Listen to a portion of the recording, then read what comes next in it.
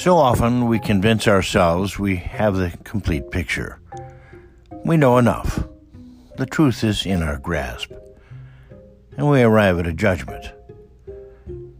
But I'm telling you, there's always more to know, to understand, to take in. It's better to remain unconvinced. Not wallowing in indecision, mind you, but to not be so certain you are right. It gives you empathy for others and makes changing your mind easier. There are always aspects that deserve more consideration. Even Da Vinci was not convinced of his own genius. Indeed, his last words were, "I have offended God and mankind because my work did not reach the quality it should have."